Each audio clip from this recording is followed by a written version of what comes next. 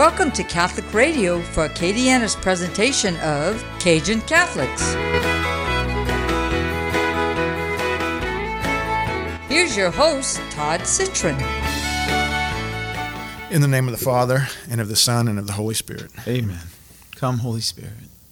Heavenly Father, thank you for the opportunity to be together today and for the purpose that gathers us, Lord, the opportunity to advance the gospel of Jesus Christ through the airwaves across Acadiana.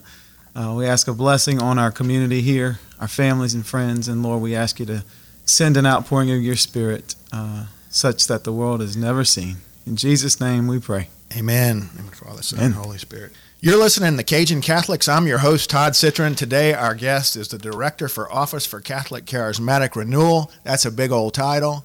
He's also the head man at St. Mary Magdalene. The official title is? St. Mary Magdalene, Director of Parish Renewal and Evangelization. All right. Another big old long title. That's a mouthful. For most people in Lafayette, they know Mr. John Listy. Welcome to the show, John. Thank you so much, Todd. It's so good to be with you, man. It's great to have you here. John and I go way back. John taught my kids everything there is to know about Catholicism, and I really owe a debt of gratitude to him for raising my kids, in the faith, and I think their spirituality is 100% owed to you, and I appreciate that. Wow. Well, praise God. I'm sure it's not 100%, but I think it is. It's exciting that those days at St. Thomas More High School were really incredible. It's just an awesome community of faith, and to be campus minister there for those 7 or 8 years, man, that was a joy. And I always still kind of feel it's neat now. I guess once a cougar, always a cougar. Mm-hmm. So I still feel such a kindred spirit and part of that family community, that community.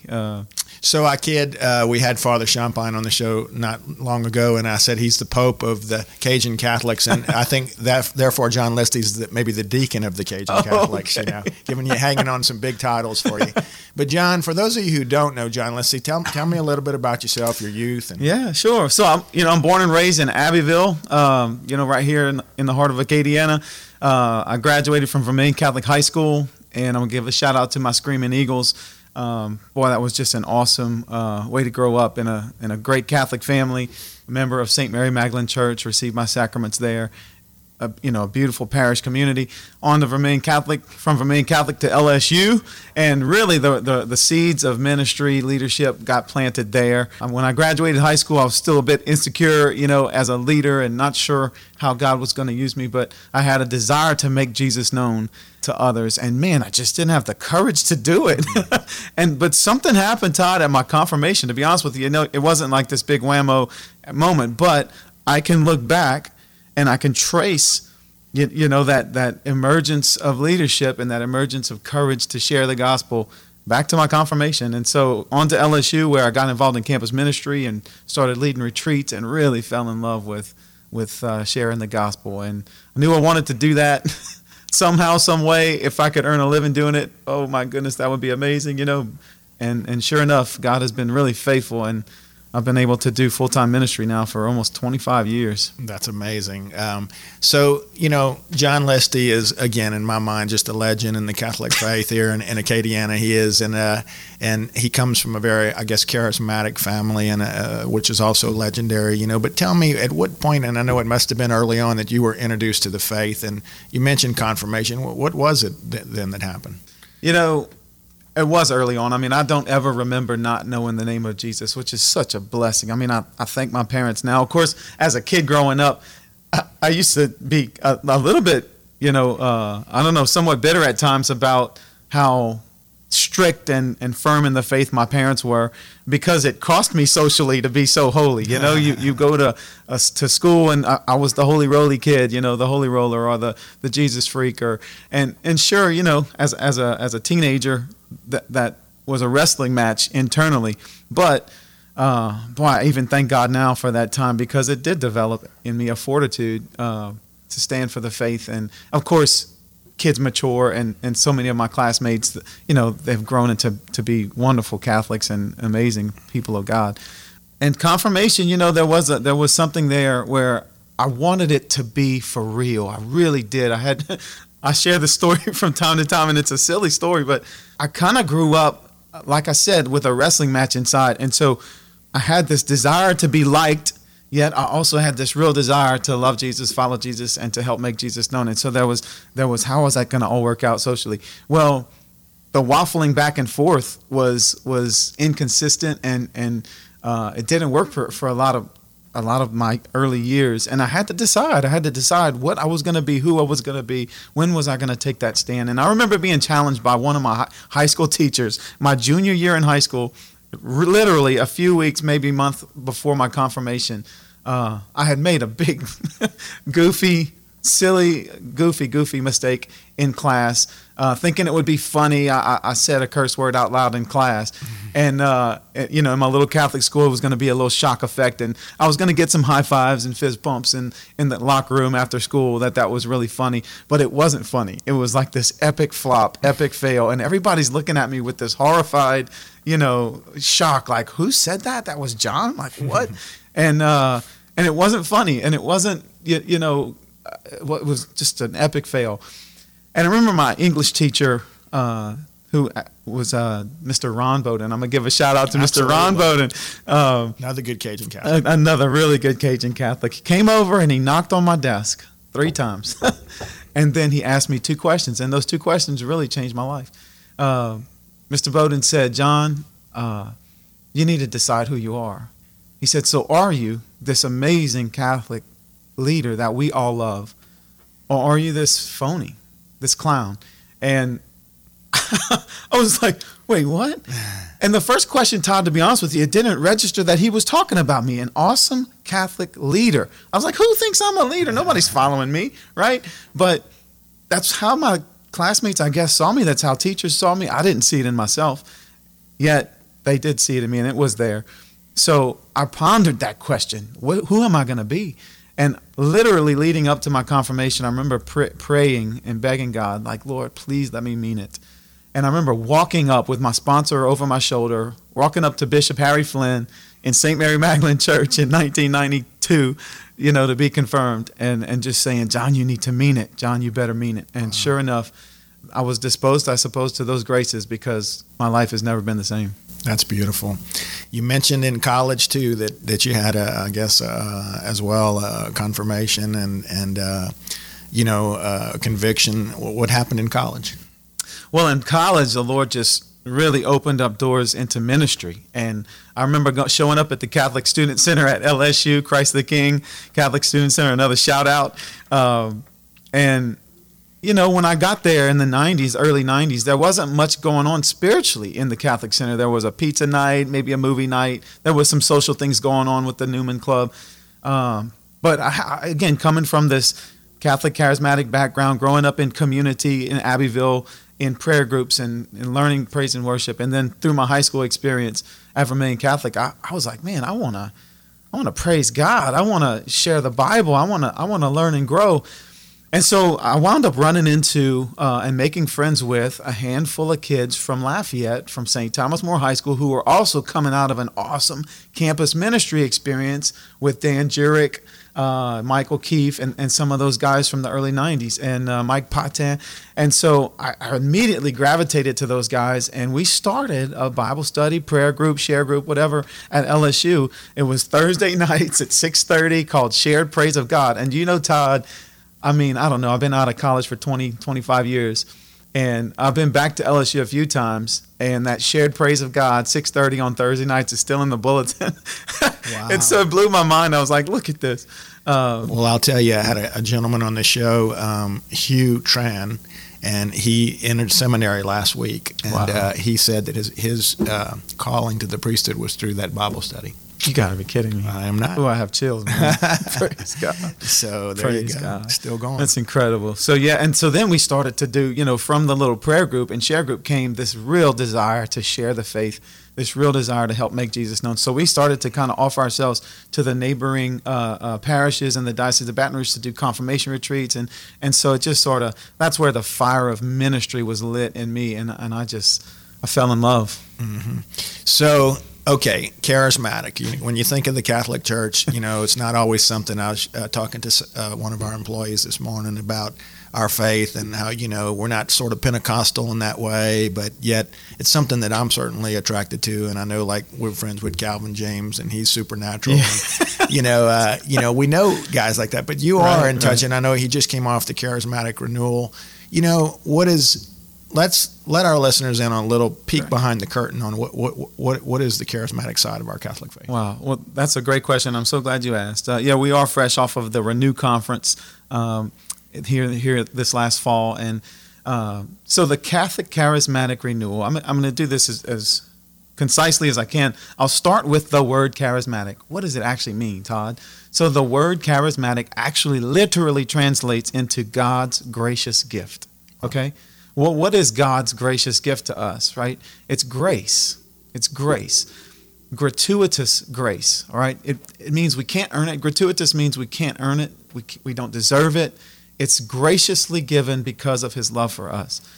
So Jesus says in the Gospels that there is going to be this baptism for repentance, but there was another baptism that he mentions, this baptism of fire in the Holy Spirit.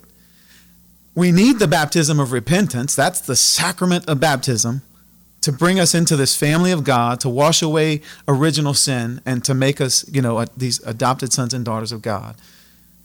Well, that baptism is sacramental. The grace dispensed is sanctifying grace, right? That's the grace that makes us holy. And this is all of our entire faith. It's about grace, starting with sanctifying grace, the grace that makes us holy, right? This other baptism, this anointing, if you were, or this empowerment or infusion of the Holy Spirit is another experience entirely, right? And that experience of it being infused with the Holy Spirit, receiving the power of the Holy Spirit. And there's two reasons that the Holy Spirit would enter us, or come to us in that way. Firstly, to make us holy, right? Again, that's sanctifying grace, the grace that makes us holy. And we can receive sanctifying grace through the sacraments alone, right? Those 7 sacraments, 2 of which we can receive every day, right? Sanctifying grace available to us. Then there's this actual grace, right? The gifts of the Holy Spirit available to us daily. Wisdom, counsel, understanding, piety, fear of the Lord, fortitude. We know those sevenfold gifts of the Holy Spirit. That's actual grace available to us today. It strengthens us. It propels us in our journey, and it strengthens and edifies and fortifies us to be those Catholic Christians that God designed us to be. And then this third, really peculiar, really unique type of grace is gratuitous or charismatic grace. And here's what's so cool about it. It's not about me.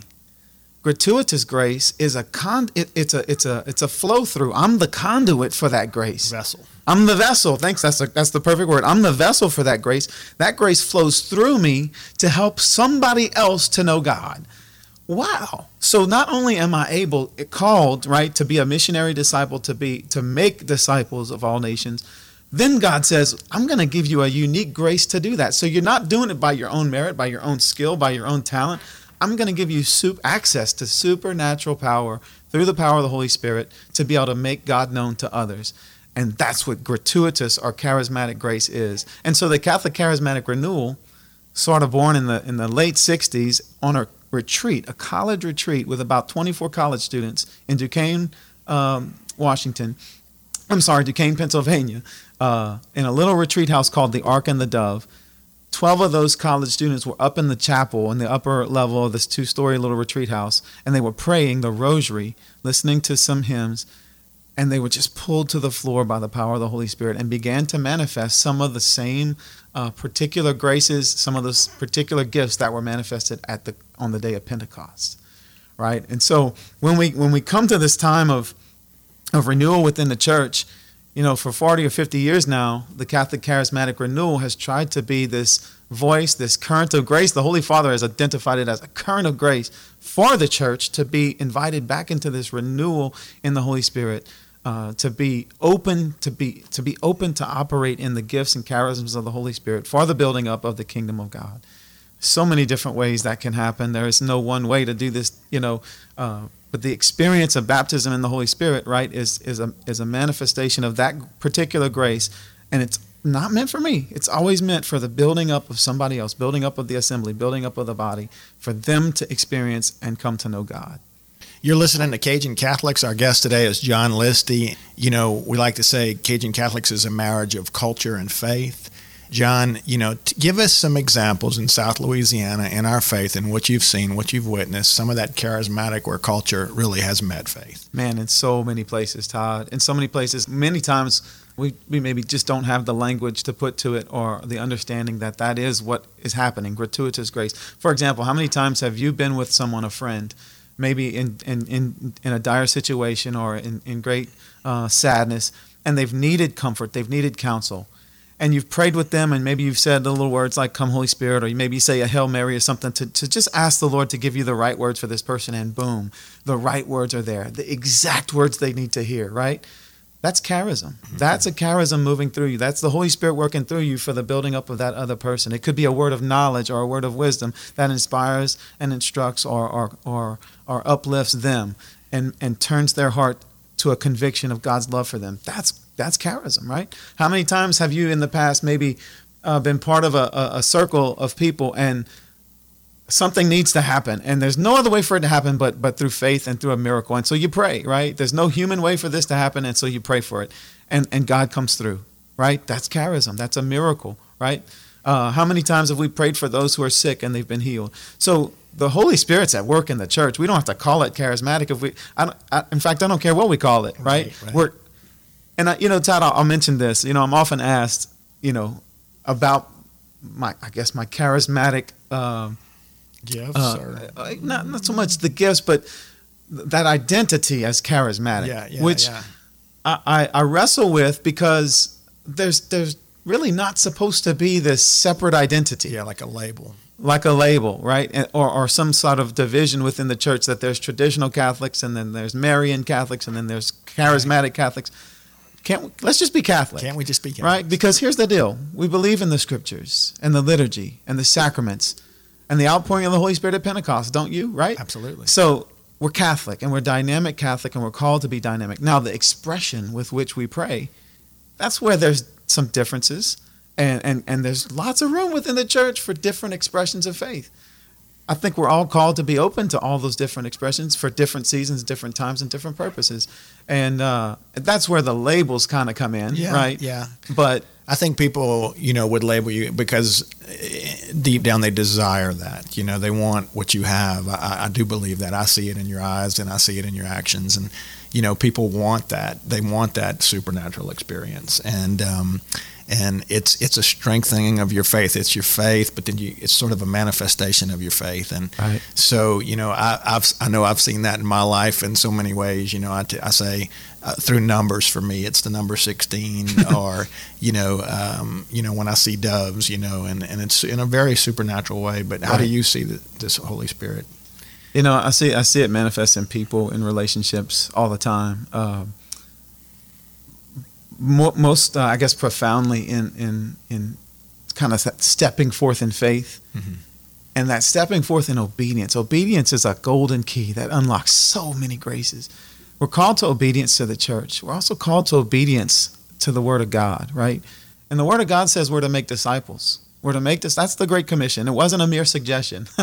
Someone said that to me once. You know, the Great Commission wasn't a mere suggestion. I thought that's amazing, right? What's the Great Commission? Go. Make disciples, baptize, teach, right? And so there's 4 verbs there: go, make, baptize, and teach. Well, one of those is a definitive verb, and the other 3 are participles. Look, way smarter people have come up with this. This is not original to me. But the definitive verb means the other 3 of those 4 verbs hinge on that one. And I thought, it's got to be go, right? It's got to be go. We got to all go. Well, it's not, because you can answer if you can answer the question why to each of the verbs with one of those verbs, then that one's the definitive, right? So why do we go? We go to make disciples. Why do we baptize? To make disciples. Why do we teach? To make disciples. So what's the real definitive action of the Great Commission? Make disciples. So there's a duality, a dynamic to Christianity, right, Todd? That's right. I am to fall in love with and follow Jesus and say yes to Jesus personally, right? But it doesn't end there. The dynamic is, I am to follow Jesus, and I am to share the love of God. I am to spread the gospel, and I am to make disciples. And God knew that we needed his power, his grace, his anointing to be able to make disciples. And so the experience of the Holy Spirit within you and I is twofold: to make me holy and to empower me to make God known to others. That's awesome. And look, when Christ said go to the Cajuns, he meant Geaux. Spell that right. Spelled that right. So, all right, John, I know you've traveled a lot and done a lot of mission work even recently. And what is it, that the Cajun Catholics bring out to the world when you're out there missioning? Are we unique in what we do, or are we just one of God's, or we're just one of? So excited to be out.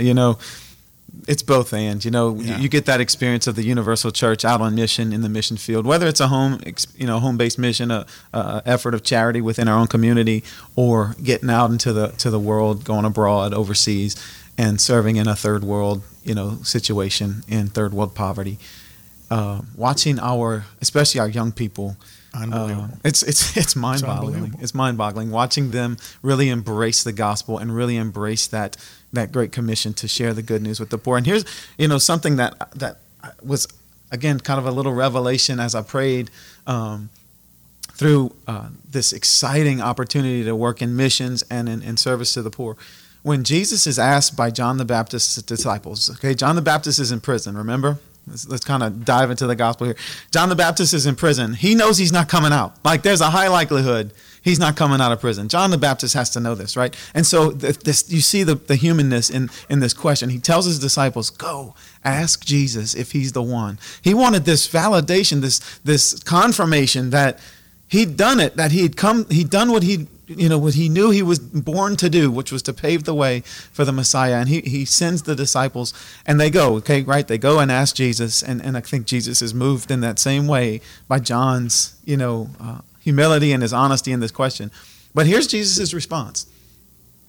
You go tell John that the blind see, that the lame walk, that the deaf hear, and that good news is proclaimed to the poor. So Todd, that's the evidence Jesus gives John, that the kingdom had come, that the Messiah was here, that the blind see, the deaf hear, the lame walk, and good news is proclaimed to the poor. Then Jesus says to the apostles later, it's better for you that I go. They're all telling him, no, don't go, don't die, you're not going to do that, right? And he's like, get behind me, Satan. It's better for you that I go, because I'm going to send another. I'm going to send the advocate.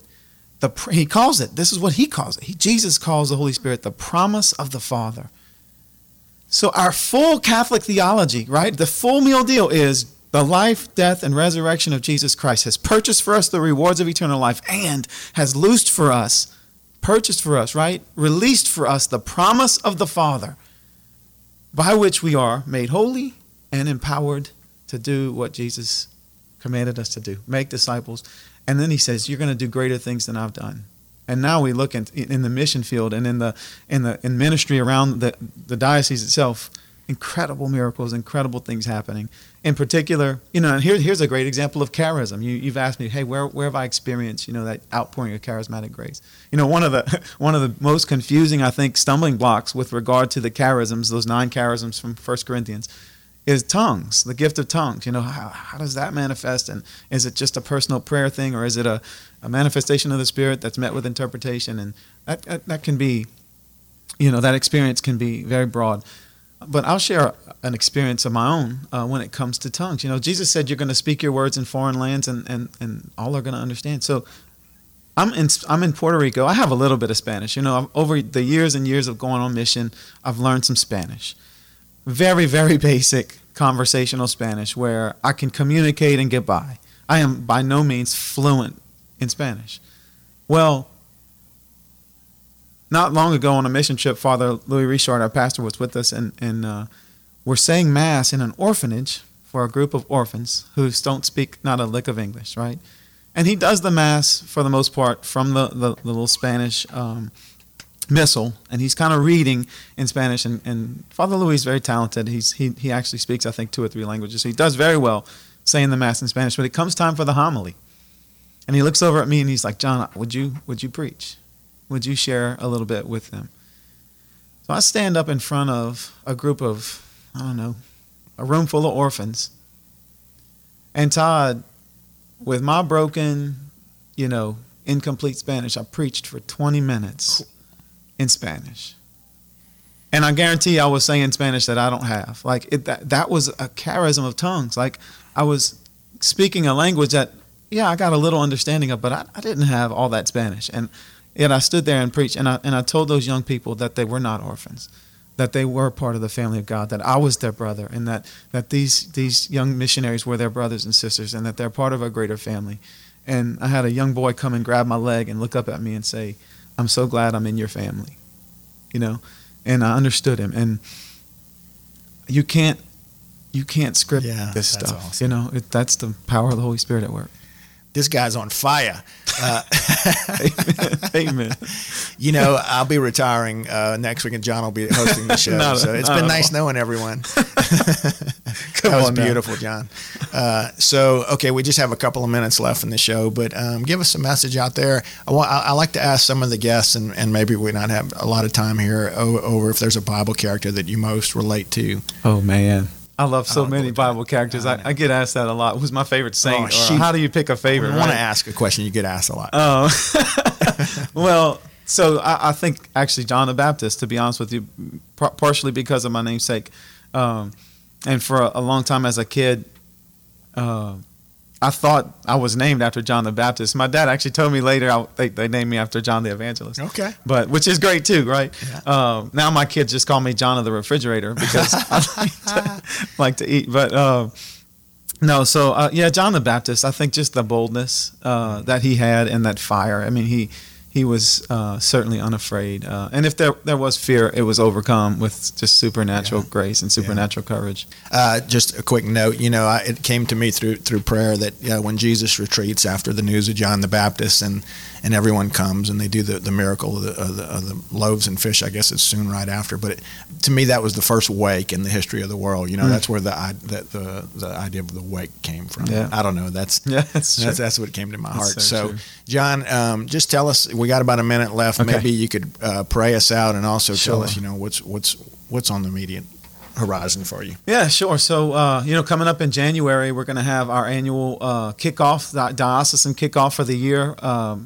It's called Gifts for a King, and that event is kind of offered through the Office for Catholic Charismatic Renewal, but offered to the whole diocese as sort of a kickoff to the year of ministry. Excuse me, the year of ministry, and it's going to be this year hosted by a different parish sort of hosts each year, and so we kind of rotate where that event's going to be held. I am really excited about the year to come. We have some Arise Nights and some seminars coming up at different parishes, and so just kind of keep your nose to the wind. Our website's got all the updated information with our upcoming events, and we're just so excited to offer ourselves a service to the diocese, in particular 2 ways: healing and equipping, helping to bring about the healing that's needed in our diocese and in our church, and then equipping the laity to emerge in those leadership roles, those ministry roles that are so desperately needed in the church. John, you've been such a blessing to me and my family, and I love you, man. Thank you for coming on the show. I love you too, Todd. Thanks, man. You've been listening to Cajun Catholics with John Listy. Energize the Cajun Catholic in you, and we'll see you next time. Thank you so much, John.